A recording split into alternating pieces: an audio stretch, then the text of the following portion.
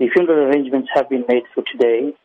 It will take place at 11 o'clock to 12 o'clock at the Verulam Crematorium on the North Coast. All arrangements have been put in place. The reason why we've decided not to have it within a hall or a church is because of the decomposition of the bodies. And we're only allowed to have it exposed for an hour.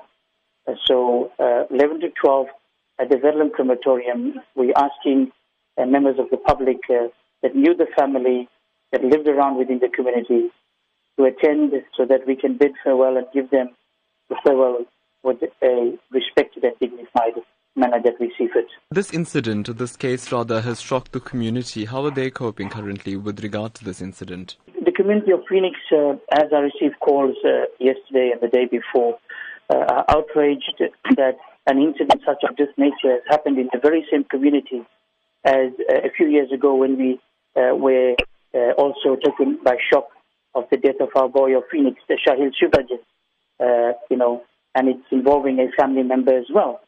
So you can imagine the outrage and the anger that is built up in this community regarding this double tragedy that has taken the Phoenix community by shock.